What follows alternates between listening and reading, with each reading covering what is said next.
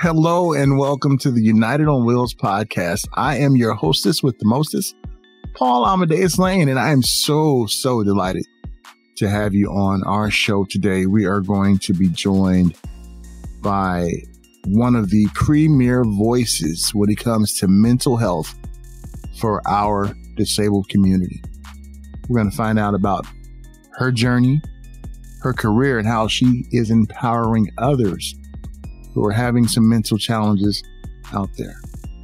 But before we bring her on and welcome her, go to our website, unitedspinal.org. Why? Because there are so many great things happening on our website, in particular, our Strong Will Together campaign. And you have an opportunity to submit nominations for individuals with spinal cord injuries or disorders excelling in different areas such as arts, sports, entrepreneurship, youth leadership. You can help us to spread the word about being strong-willed together. And on our website there are so many resources there as well. If you are in business, you can take our corporate challenge. You can do so many things that we want to highlight some of the great things happening at unitedspinal.org. Back in March, there was an amazing story that was posted on our website. It was entitled, "Don't Let a Bad Experience Keep You from Tapping into the Benefits of Therapy." When it comes to mental health and challenges in our community, let's face it, sometimes we don't take the steps necessary to get the help. Maybe because of some biases that we have about mental health. Maybe some preconceived notions that our friends and family may have about mental health. But whatever the challenges are,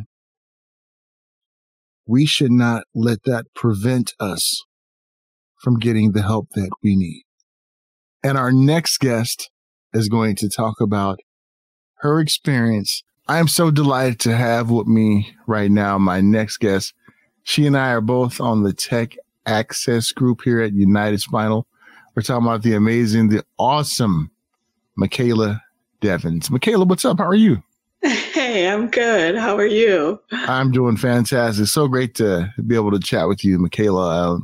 Before I brought you on, I talked about just the importance of your voice, not only when it comes to our Tech Access community, but also just the community as a whole, because you have a lot of just insight when it comes to mental health, and especially when we're part of the disabled community and how important our mentals are. So just being able to have you on is going to be really, really awesome. So Michaela, before we talk about mental health issues in our community, why don't you introduce yourself to our audience out there, ones who may not be familiar with you?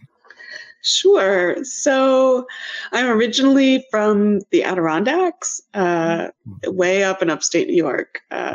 For people who aren't familiar, I usually say that it's about an hour south from Montreal, so practically Canada. I was injured in 2010. I had a diving accident and sustained an injury at C4, C5 incomplete, and have been quadriplegic and a power wheelchair user ever since.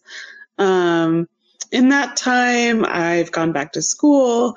I got married, because of my husband's career path, moved to Philly for 4 years, and now find myself in Cambridge, Massachusetts. So it's been quite the road, but that's a little bit about me, just kind of off the cuff. That's cool. So Michaela, you went from a New York Giants fan to a Philadelphia Eagles fan to now a New England Patriots fan. Is that right? I mean, to each of the people in those respective cities, yes. There you go. In truth, I'm not a sports fan really at all, but I will never forget being in Philadelphia when the Eagles won the Super Bowl. Yeah. It was wild. Oh my God. They had greased the lamp poles so that people wouldn't climb them, but they climbed them anyway. So, that's Philly. But I got free coffee they were giving away free stuff because everyone in the city was just so excited. So I was like, hey, for today, if it means free coffee, I'm an Eagles fan. I love it. I love it. And Michaela, when you first got injured, what were some of the things that you had to come to grips with when you realized that things were going to change for you? Yeah, I feel like in the early weeks when I finally sort of came out of my drug-induced stupor, I kept thinking this is going to be, a couple months at most, like I kept seeing people at the rehab hospital and being like, well, they're here and they're working on walking or they're using their hands. So like, it can't be that bad, right? Like that must be what it's going to be like for me. And then having discussions with my mom and meetings with my care team, it slowly dawned on me that like, oh no, this is going to be a lot longer than that, potentially lifelong. So that was a really tough realization. And then from that point on, I was very depressed. But, and that'll tie into, I'm sure, some of our conversation today, but I'm really, really fortunate that I had a support system that encouraged me and bolstered me, and a mother who, even if at the time I hated that she was doing it, she was always pushing me, constantly pushing me, never letting me become idle or just kind of wallow. She just was a real energizing force in my life in those, especially in those early years. Now, I get that, Michaela, because hearing your experience, it took me back to my experience. I'm going on 30 years next January. And I kind of remember, too, when I first got injured, I was thinking, I'll be a few months and I'll be all right. Because you hear these stories about ones who are, recuperating and coming back from a spinal cord injury. And then when that didn't happen, that's when kind of reality comes in and you deal with the depression. And then my mom, she was the one, too, really trying to encourage me and push me as well. And my dad and family as well. So I definitely get that. And Michaela, what helped you mentally during that time to kind of, deal with the mental challenges that you were now facing? Yeah, I mean, during that time, I really relied on my support system in a big way. My boyfriend at the time, who's now my husband, my closest friends that really were with me every step of the way, my family. I come from a very small town, a very tight-knit community. And so folks in my own community were really supportive of my family and I during those early years. So I think in all of that, just knowing that even if I felt like I was alone, I wasn't alone. But then, I didn't necessarily cope in a lot of ways. I struggled with anxiety and depression pretty severely after my injury for the first couple of years. And part of what helped was the community. Part of what helped was just continuing to move forward. My mom was always looking for new opportunities for rehab, going back to school, just staying busy to keep my mind occupied. But in those, especially the early months, I just watched hours and hours of TV.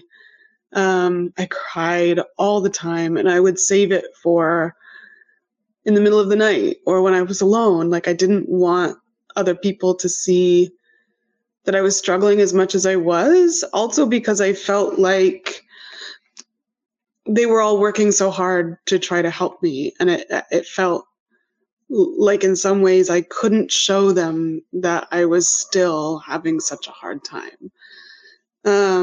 and I look back on that now, and I wish that I had been more open about my struggles. But at the time, I didn't have any sort of language about mental health and what that meant. And mental health was something that was still very much stigmatized in my life, just because I didn't know any better. And I don't think anyone in my community or family or anyone else really knew anybody better either. It was just like, keep going, keep taking it a day at a time, pull yourself up by your bootstraps, keep praying, and you'll be okay.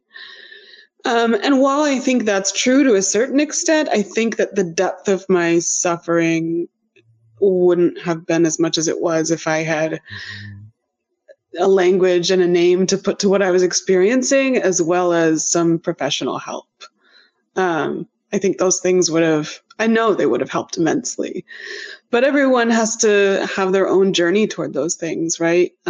So I certainly don't look back and judge myself or my family members for not knowing better. I just can recognize that that's where we were in this journey. Yeah, that's true. That's so true. And I think many ones who are listening and watching to our discussion, Michaela, I think that definitely resonates with them, because just the pendulum of emotions that we go through, and especially if there's a stigma when it comes to mental health, because of our community, because of family, it can really wreak havoc on you. And I definitely, just I'm so glad that we're having this conversation about mental health and why it's a component that we have to deal with on top of, the physical challenge that we have as well. And Michaela, when you finally decided to maybe use your experience and use your voice to help others in our community, what did that epiphany kind of look like? When did you shift from, now I want to help others who may have these same type of challenges? If you don't mind sharing that with us. Yeah, that really came about over a long period of years, as well as my own personal journey with therapy and my professional journey. So it all kind of ended up converging. But, I've struggled with anxiety and depression my entire life. I can look back at moments in really every period of my life, childhood, preteen years, high school, college, all of it, post-injury, and identify depressive episodes and disordered thinking and generalized, features of generalized anxiety. And so these things have always been with me, but the injury certainly heaped on a whole new level of stress and trauma that made everything worse. And I wasn't really very well equipped to deal with that. And then, I felt like I had been pushing through. And then my husband and I got married in January of 2015. And it was my first time since the injury living on my own, so to speak, or living outside of my parents' home, where I had, for sure, 24-hour support. My mom was my primary caregiver, and I wanted to know that we could do this as a couple, that we could be independent and successful. And at the same time, I was terrified. I mean, it was such a learning curve, and I was navigating, coordinating all of my own care, and just trying to figure out what life this way was supposed to look like, even though it was 5 years after my injury. That transition was really difficult, and I found that I was having panic attacks pretty regularly. And that was tough. And my husband one morning mentioned to me, have you thought about therapy? And I was like, what did you just say to me? Because in my mind, it was like, therapy is for crazy people. How can he possibly be suggesting this? Mm-hmm. Does he think that I'm weak? Like, does he think I'm failing? And thankfully, Kyle and I have a very open communication style. So I said as much. And I was like, do you think I'm crazy? And he was like, no, but it's pretty clear that you're struggling and I don't know how to help. I don't know what else to do. And after the initial sort of outrage and anger wore off, I thought to myself, yeah, maybe I should give that a try again. My only other experience with therapy was in rehab when I was inpatient immediately after my injury, and it was not a good experience. So, that was the other thing, was like, I've tried therapy. It doesn't work. It doesn't do anything for anyone, based on that one very short experience with one clinician. But I thought, okay, I'll give it a try. So I got set up with someone. I started that journey. I remember after the first session feeling like, oh my God, that's what therapy is supposed to be like. Okay, I get it now. And yeah, it just started this whole journey of building insight and relearning my mind and my body in a way that I hadn't before. This led to this idea of like, do people know about this? Other people should know about this, right? Which of course they did, but it felt like there's got to be more. And also that I wasn't set up with resources following my injury. So it felt to me like a really large gap in care. And also that like, I want to tell everybody how great therapy is, I did my undergrad degree in music education and vocal performance. My injury was the summer after my junior year, and I dropped vocal performance because of some damage to my vocal cords. But I finished with the education degree, and then I sort of shifted into literacy education. And so around the same time that I was beginning this journey with my own mental health, I was working with kids one-on-one or in small groups and constantly feeling like we can't get to the actual learning because they're anxious or because they're dealing with something at home or because they have ADHD and they need better ways to feel focused and engaged with the material. And so I felt like I was constantly trying to get to matters of mental health with my students and not realizing it, just thinking that like they need support beyond just learning letters and learning how to read and write. So, all around the same time, it sort of culminated in this experience of tutoring a student who was a wheelchair user and having really candid conversations with him about what that life is like, about how hard it was for him in school to not feel like an outsider. And we would just have these conversations before we did our actual tutoring.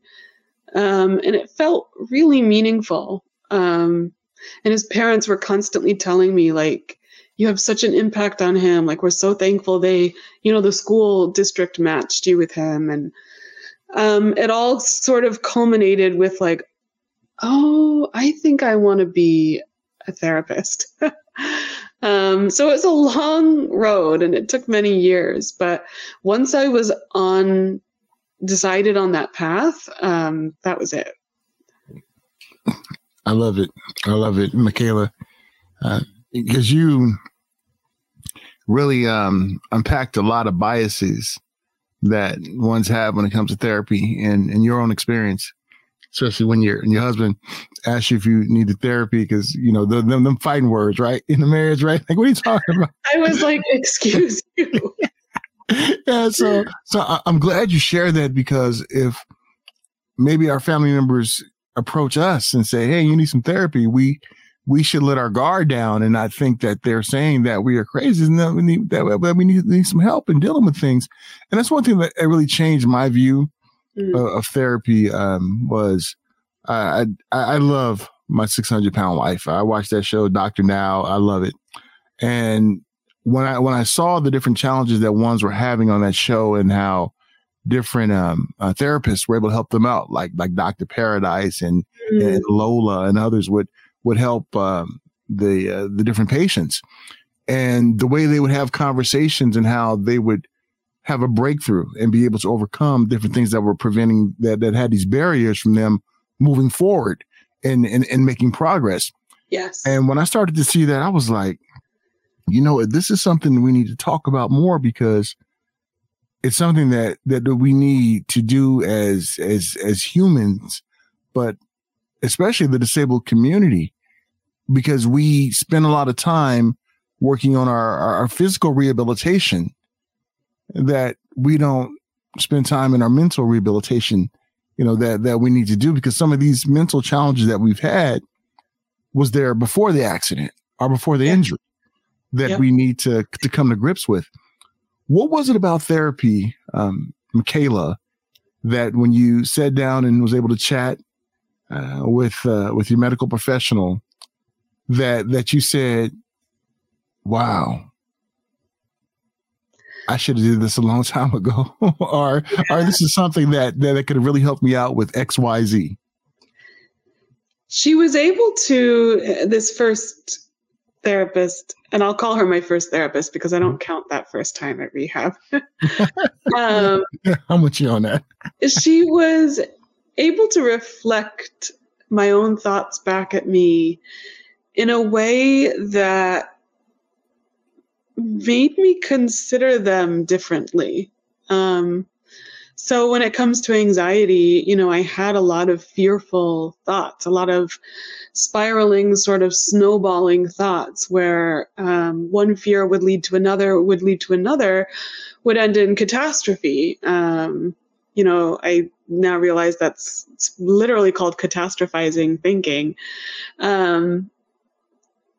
And she was able to kind of pick it apart and reflect aspects of it back to me, where I was like, yeah, I don't know where that fear came from, or I know where the fear came from, but I don't have any evidence or rationale as to why I'm even afraid of that. Or I could spend time being fearful of this, but in the long run, is it actually going to change anything? Is it going to have any real impact on my life?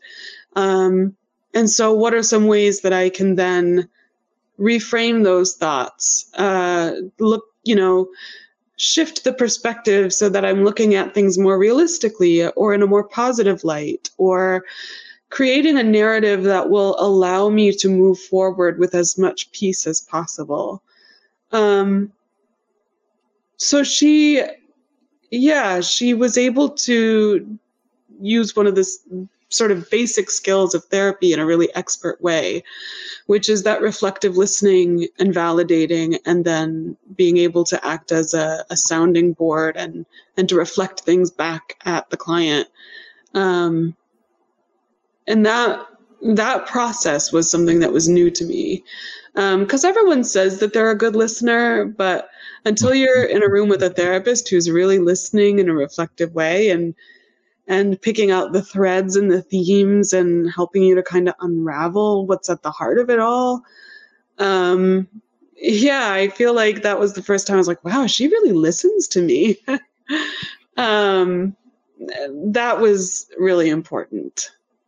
And what's that old saying, Michaela? We do twice as much as listening than talking, right? Mm-hmm. Yeah. Well, and most people are listening to respond. They're thinking of their response as they're listening, rather than actually listening to what the other person is saying. Yeah. You can always tell when the person does that, because when they say, excuse me, what'd you say? Can you repeat that? Yeah. As you guys they're formulating their own thoughts, and they're not really listening. So I'm glad you shared that, Michaela, because that is so true. And how does it feel now, Michaela, to use your experience, your expertise, your education to now to be able to help others who may be going through some very challenging situations in their life where they need some help as well. Yeah, it's honestly one of the greatest privileges of my life. And I truly mean that. Because when you work with and care about people,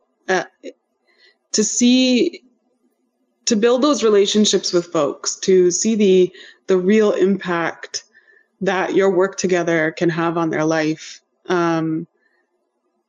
it's indescribable. And you will never know the full extent, like the full ripple effects of what that work might accomplish, how that might ripple out from their life into other lives. And that's true for any helping profession or any kindness given or genuine relationship, right? Is that you can never see the end of that work. And I think that's just something that I always have in the back of my mind, that even if I'm having a bad day or a day where I feel like I'm a terrible therapist or I'm stressed, I ground myself with that, this work is really important and we'll never know the full effect.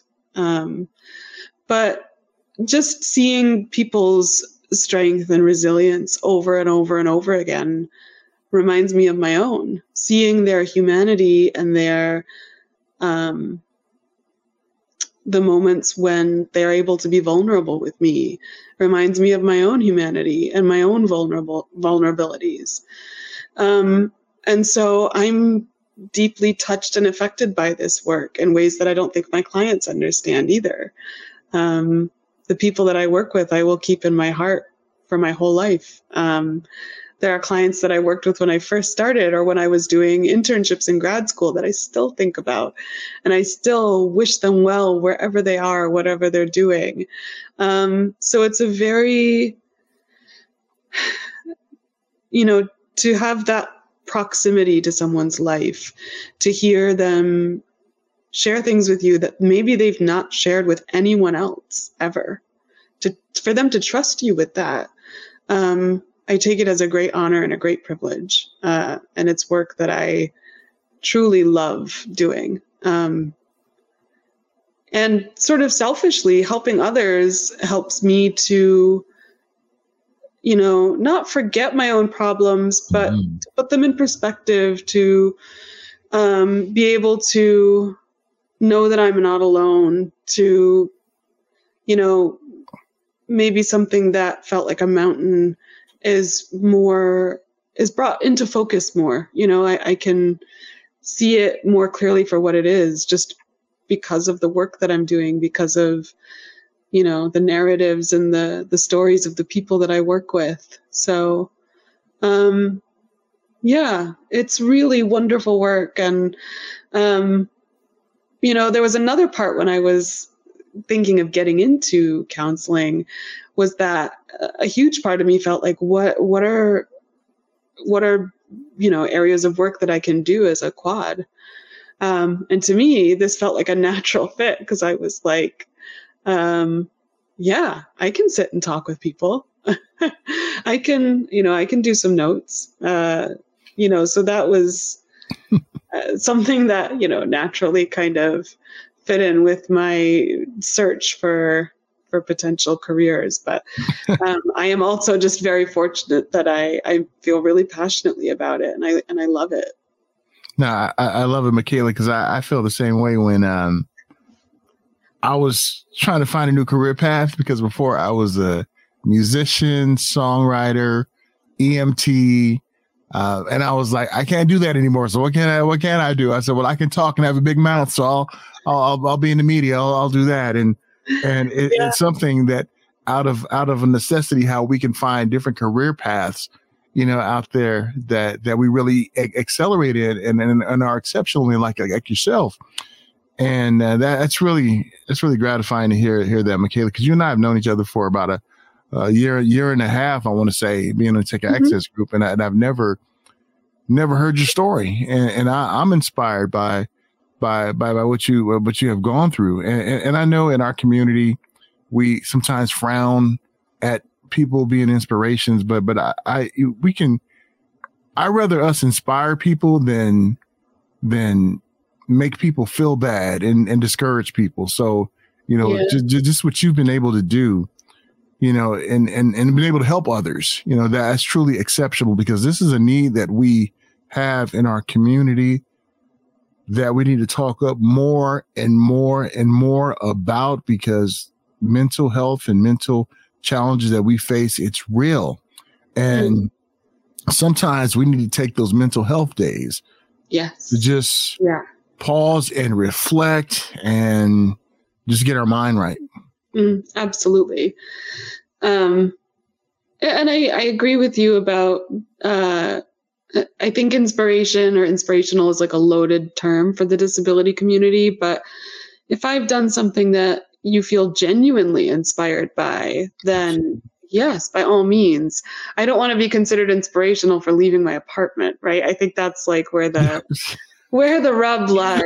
I agree. I'm not inspirational just because I'm in a wheelchair. But if there are, things that I am able to do or accomplish that are genuinely inspirational to others, then I welcome that. Yeah. I'm so glad you shared it. And spoken from a therapist, I'm glad. See, that's what I'm talking about. That's why we have the professionals on here to talk. And something that you and I are a part of, we kind of mentioned it in the beginning, the Tech Access Group, and just the social impact and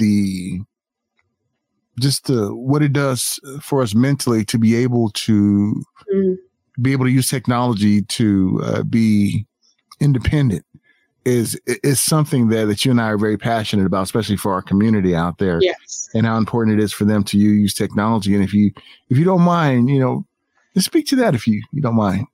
Yeah. I've said before that I cannot imagine a better time to be disabled, except maybe in the future. Yeah. Because we have so much available to us now by means of technology that it facilitates independence in a way that disabled folks before us just have not had. The fact that I can basically control my entire life from my computer and my phone is amazing. It allows me so much independence in running my household, in being able to successfully do my work, right? So I think that technology intersects with employment, with mental health, right? Because if technology allows you to be employed and you enjoy the work that you do, and you're not spending those 6 or 8 or 9 hours of your day,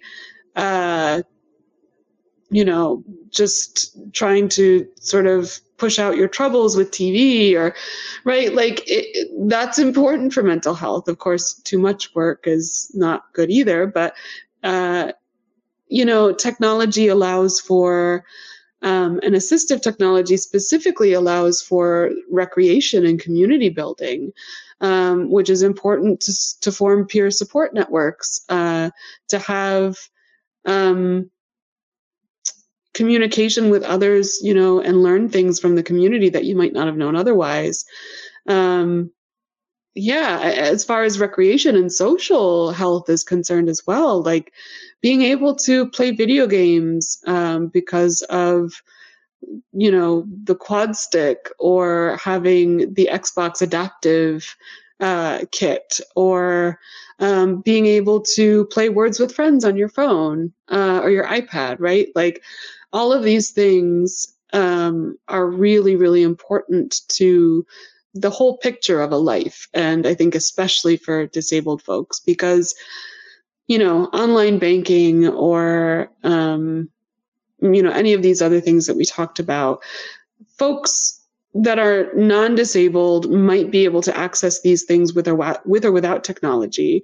But there are some things that, like for us, we don't have the option. We couldn't access it without technology. So I just think it's important in literally every aspect of our life. And if we can get tech companies to sit up and take notice and to listen to our perspectives and incorporate them into product design and literally every aspect of whatever they are selling or coming up with, I think that much better for all of us.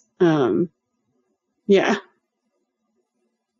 And I know back in March, you wrote an article for United Spinal about bad experiences, not letting bad experience really, I guess, I don't want to misquote the title, but it's talking about bad experience, not let it, kind of define you.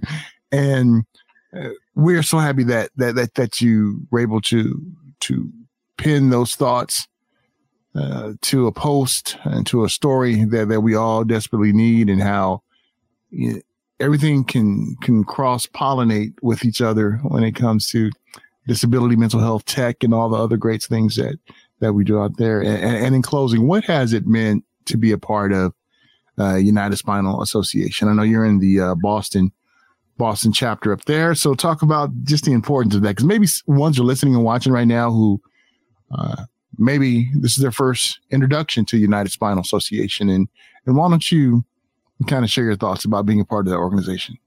Yeah. In two words, it has meant immediate community. I moved from Philadelphia to Boston in June of 2020, which was a very difficult time to move. I was feeling really isolated. I had left my job in Philly so that we could move. I did not have work yet. I was spending a lot of time alone. The transition was really difficult. I left behind a place that I had built up support systems over 4 years, and moving to a new state and navigating new state systems and getting care. It just was a very overwhelming time. And that was around the time that I joined the Greater Boston chapter, and through their virtual groups, I had this immediate sense of community. I had a place where people held space for me, and were also able to give me tips and resources and to commiserate with me. And, so having that group felt like finding family in a time when I was very isolated. And I, will continue to be involved with the chapter as long as I'm here in Boston. I'm a peer mentor with them. I also do run a group for women with spinal cord injuries. And it's been wonderful. And, then meeting the broader community, the way that the chapters connect, and, we have this sort of broader connection through United Spinal as a whole, I think is just, it's wonderful. And that's a really important part of mental health too, is having that peer support, and having a network of peer support can make a huge difference. So, I'm very thankful to the local chapter. I think they do a fantastic job. And my life has been and continues to be just so enriched because of their influence. So, and we have been enriched by your influence. All of us here at the United Spinal Association. Michaela, you have been a bright spot, a wonderful voice, and just an all-around great colleague and individual out there. We really appreciate all that you have done and will continue to do with us at United Spinal. And before I let you go, any closing thoughts? Just thank you so much for having me. I really appreciate that. That was very nice. And I just really enjoyed talking with you today. Thank you. And the feeling is definitely mutual. So please stay well and stay safe, my friend. You too. Really enjoyed my chat with the awesome, the amazing Michaela Devins. Michaela and I, again, we sit on the Tech Access group together. helping to make technology accessible for all. And I'm so delighted to call her a friend and also to be associated with her. And I love her balanced view of what it means to be an inspiration. If we do something that is inspirational, I'm cool with it too. But just me getting out in the house and rolling down the street, if you feel it's inspirational, that's you and your joy. I'm not going to steal your joy, how you feel about it. But I'm so glad the way she helped to have a balanced view of that, as well as when it comes to mental health as well. So really enjoyed our chat with the amazing Michaela Devins. Don't forget, go to our website. Why? Because we are strong-willed together. And don't forget our Strong-Willed Together campaign and how you can nominate ones for different awards that we have out there. Individuals that's excelling in art, sports, entrepreneurship, youth leadership. You can participate in our Strong-Willed Together awards that we have to recognize them. And don't forget all the great resources on our website.